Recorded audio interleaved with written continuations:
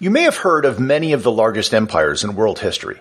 The Romans, the Mongols, the British, the Persians, the Incas, and the Byzantines.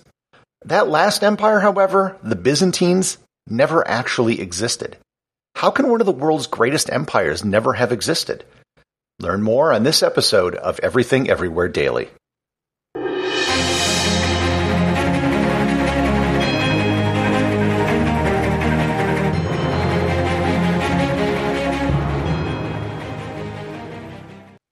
This episode of Everything Everywhere Daily is brought to you by G-Adventures. G-Adventures is the world's premier small group tour operator, offering tours in over 100 countries and on all 7 continents. In addition, G-Adventures has been a leader in the area of responsible tourism, helping to establish social enterprises around the world. When you travel with G, you not only get to explore the world, you also get to help the people in the communities you visit. And I speak from firsthand experience. I've personally visited over 40 countries on all 7 continents with G-Adventures, and I can attest to their high standards and the quality of their tours. To learn more about G-Adventures and to find a tour that's right for you, click on the link in the show notes.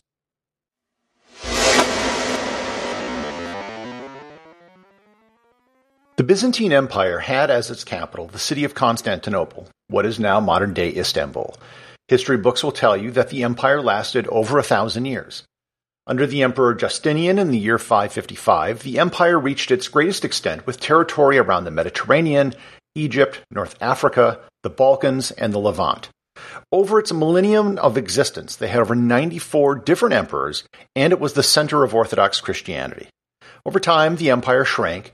By the time of its final defeat, the fall of Constantinople in 1453 to the Ottoman Turks, the empire had dwindled to what is today parts of eastern Turkey, Greece, and some of the Balkans. With all of that history, how is it possible to say that the Byzantine Empire didn't exist? It's actually pretty easy.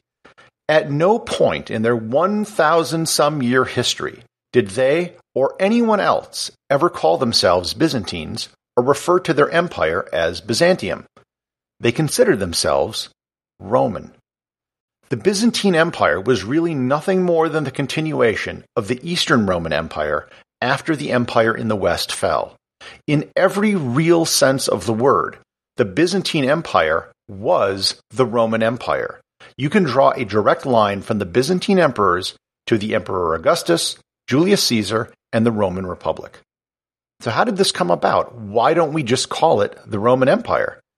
To understand how the Roman Empire kept going until the Renaissance, we need to go back to the Roman Emperor Diocletian. By the time Diocletian became emperor in the late 3rd century, the Roman Empire had become very large and very difficult to centrally administer. Sending orders and getting updates from distant corners of the empire could take months.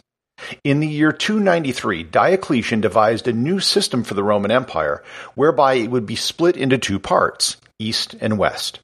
Each part of the empire would be led by a senior emperor called the Augustus and a junior emperor with the title of Caesar. The system was known as the Tetrarchy.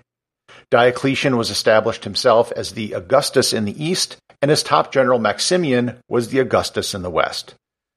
This system lasted for about only 20 years, as rivals and claimants fought each other for power after the death of Diocletian. In the year 312, the 2 parts of the empire were unified once again under the rule of Emperor Constantine I, as we know him as Constantine the Great, who established a new capital city for the empire, a city he called Nova Roma, or New Rome, and eventually became known as Constantinople, the city that bears his name. After the death of Constantine the Great, the empire split once again into 2 parts, and this is the first possible starting point for the Byzantine Empire. Constantine is sometimes considered the first Byzantine Empire because he founded the city of Constantinople and legalized Christianity in his empire, but he was, in every sense of the word, a true Roman emperor. After Constantine, there were attempts to reunify the 2 halves of the empire.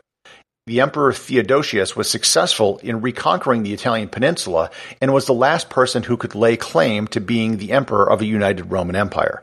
Upon his death in 395, he split the empire between his sons Arcadius in the east and Honiarus in the west, and after that the empire was never unified again.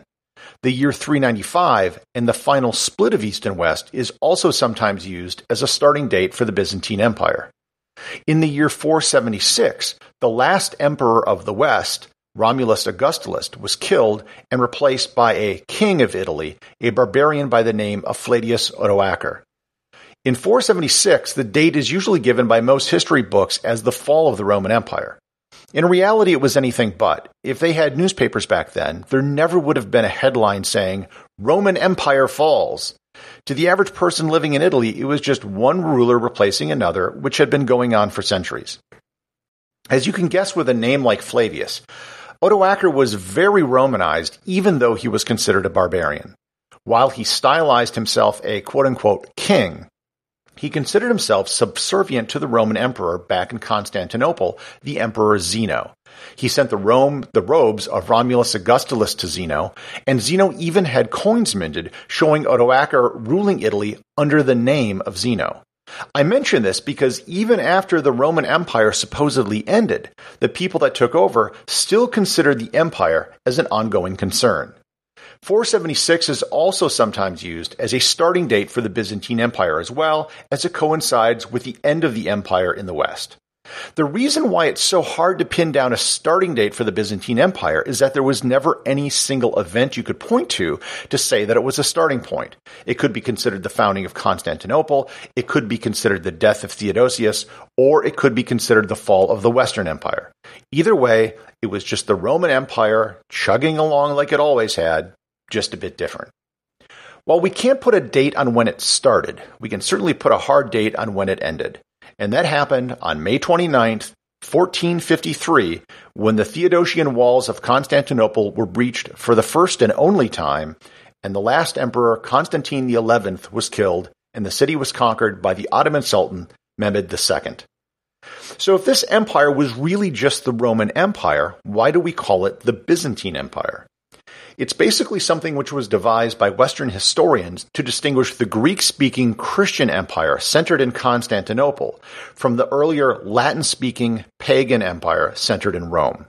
The first use of the term Byzantine was by the German historian Hieronymus Wolff, who in 1557, 100 years after the fall of Constantinople, published a work called Corpus Historiae Byzantinae. In the Islamic and Slavic worlds, there was never really a distinction.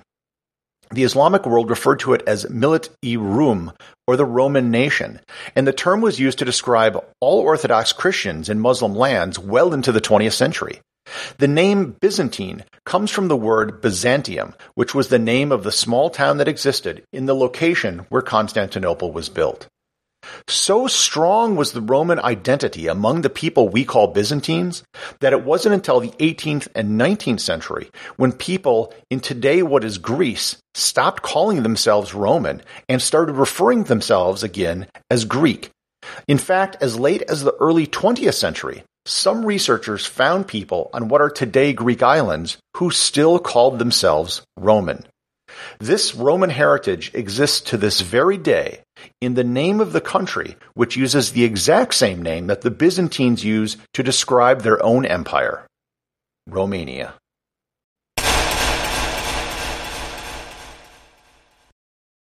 This is a brand new podcast, and as such, it can really use your support. If you know someone who is curious and you think would like the show, please share it with them. And if you've enjoyed this show, please subscribe on Apple Podcasts or Google Podcasts, where you'll get new content for curious people every day in your podcast player. And leave a 5-star review. More reviews can help the show be discovered by more people. And also, please support the show over on Patreon, where you will get exclusive audio content not available in the podcast feed, merchandise such as t-shirts, and you'll be able to submit ideas for future episodes. Until next time, stay curious.